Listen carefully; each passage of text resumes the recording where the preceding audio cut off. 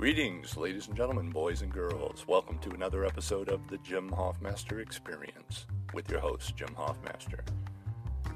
How you guys doing? Hope you're all staying safe. Hope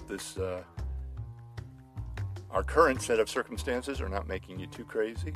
I've been thinking about our current set of circumstances, and an analogy came to mind that seemed quite apt, but let me know what you think.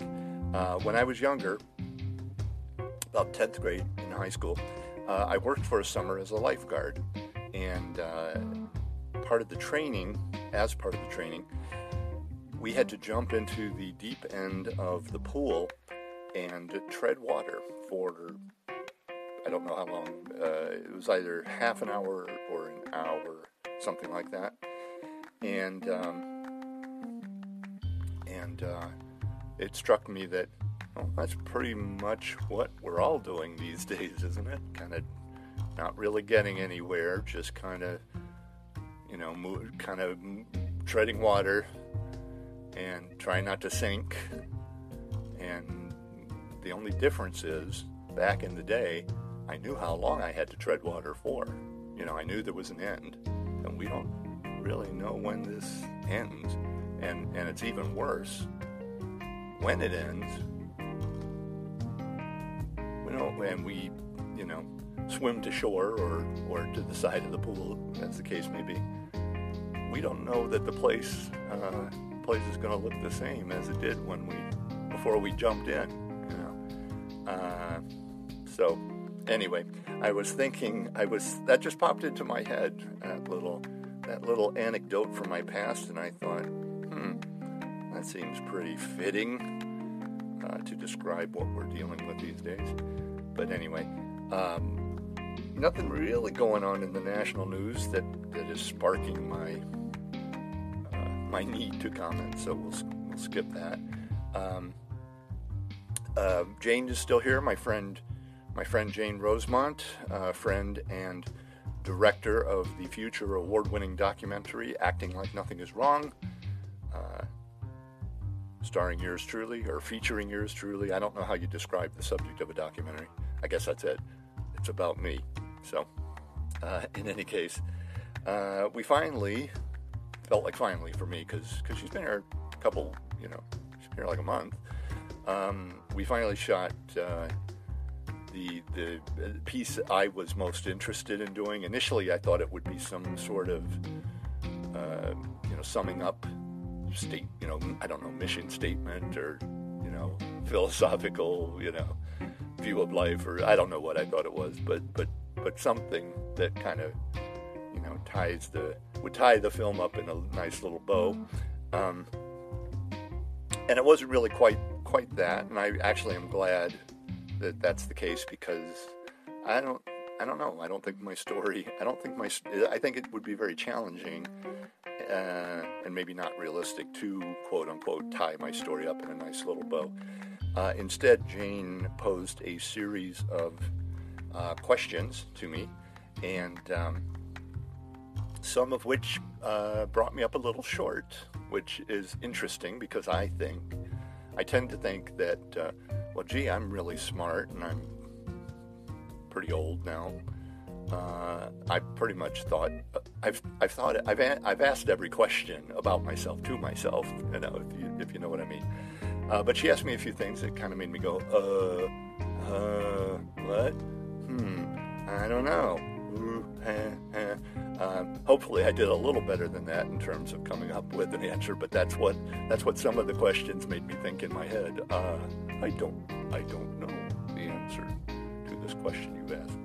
But it was fun, it was challenging, it was fun. I think we all had a good time, and it kind of sold me, on an unrelated note. I've been, I dig the new place. Jane had to, because she had to stay an extra week, she moved from her B&B in Silver Lake to one in Koreatown, very close to me, which I enjoy. And ever since she moved there, and ever since I first saw it, I've thought, oh, I like this place. I wish I could trade up. I'm in a studio a studio apartment, and I've picked it up a little lately and kind of upped my organizational game and put a little more art on the walls. And I'm not unhappy where I'm at, but I'd be happier where she's at. Two bedrooms, a little more spacious kind of main area than where I'm at.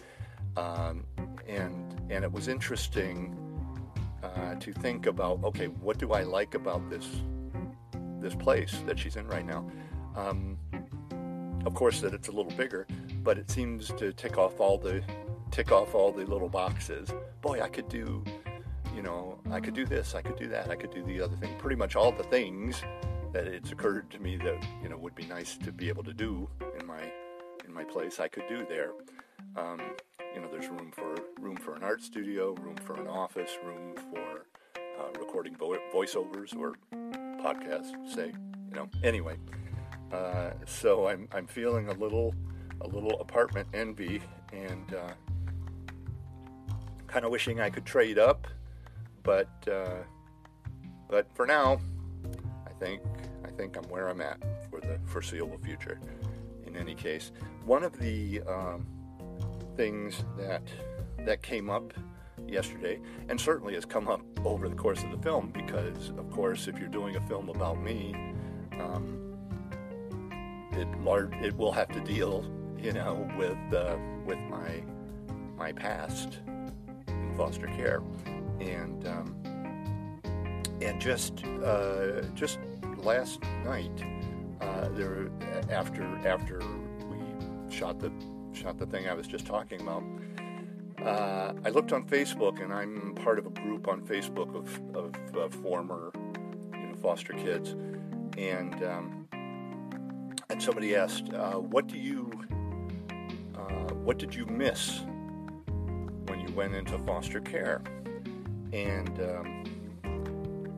I didn't really have an answer for that, because I went into foster care when I was about a year old. I was just, I think, about a week shy of my first birthday. And so there wasn't anything to miss when I went into foster care. I remember nothing of that time, but it did make me think about what I maybe between the things brought up when we were shooting for the film, and between that and the question asked in the group, it did make me think about what I feel like I missed out on as being with being a foster kid. And I was a foster kid, if you don't know, I was a foster kid basically all throughout my childhood, from virtually the entirety of my childhood, from starting when I was about a year old till I aged out of the system and became an adult. But one thing that I feel has affected me pretty deeply is not having family, and I don't even know quite how I mean that. I mean, I don't mean like in an idealized, in a necessarily idealized sense of the word, but just period. Not being connected, to anyone in a world where everyone else was connected to somebody. And I have wondered, as I said in my response to the question on Facebook, in the Facebook group, I said I wonder, I think I phrased it as I wonder who I would have been, or what I would have been like in a family and having family, and that's, who knows, that's a very broad question. Well, what kind of family would I have been in? If it was the family I actually came from, it would have been not a very good family, but still, I think there would be something different in how I would define how I would have moved forward defining myself, if I was a person who had a mother and father and brothers and aunts and uncles or whatever, like quote unquote other people.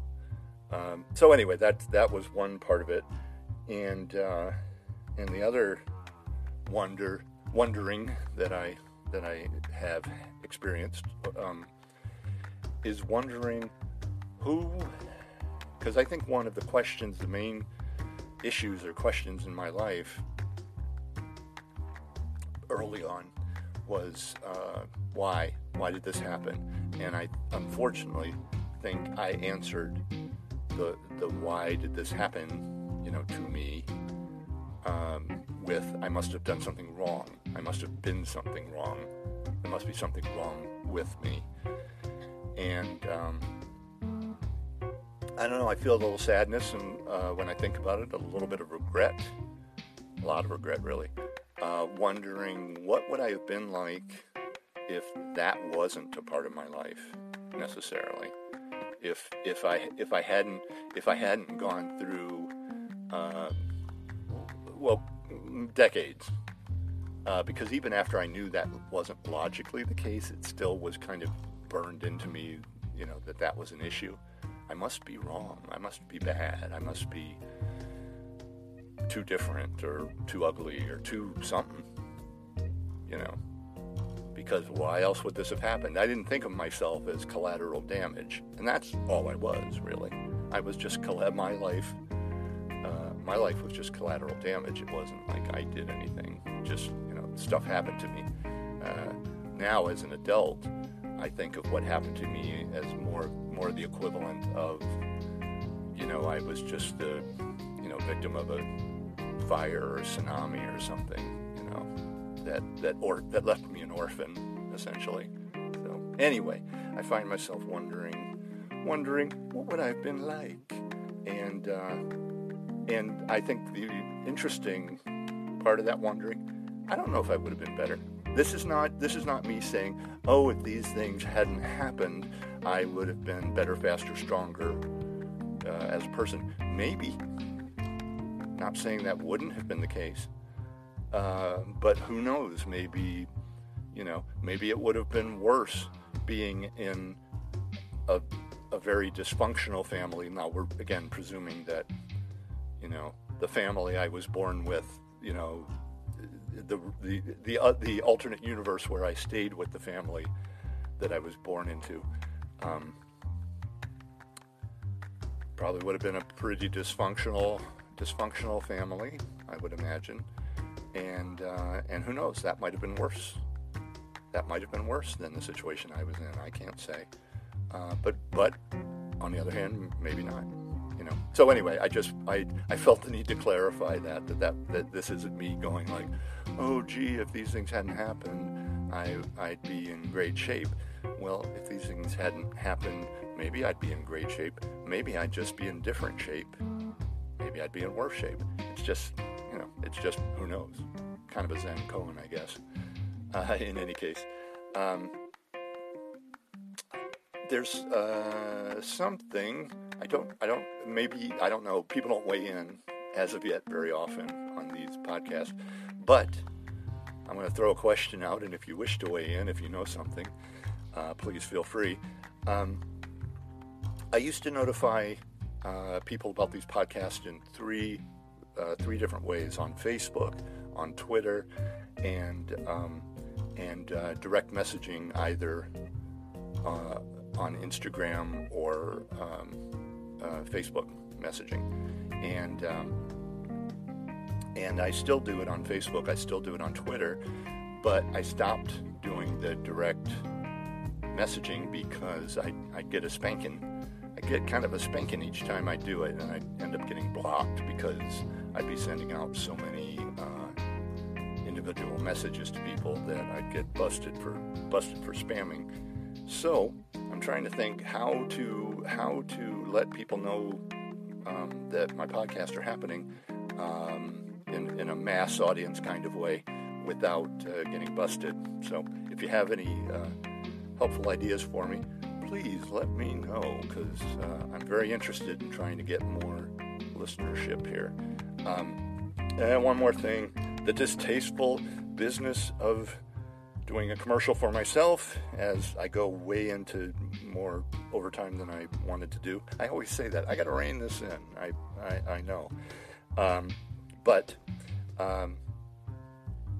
if you get something out of these little bits of nonsense, please feel free to kick in $1 or $2, maybe, and subscribe. It doesn't need to be much. I've got people contributing, $10 a month and $4.99 a month and 99 cents a month. All those tiers, and anything helps, because I am looking for a way to make my living doing things that I actually find interesting and involving, and hopefully that do something. The things that do something for other people.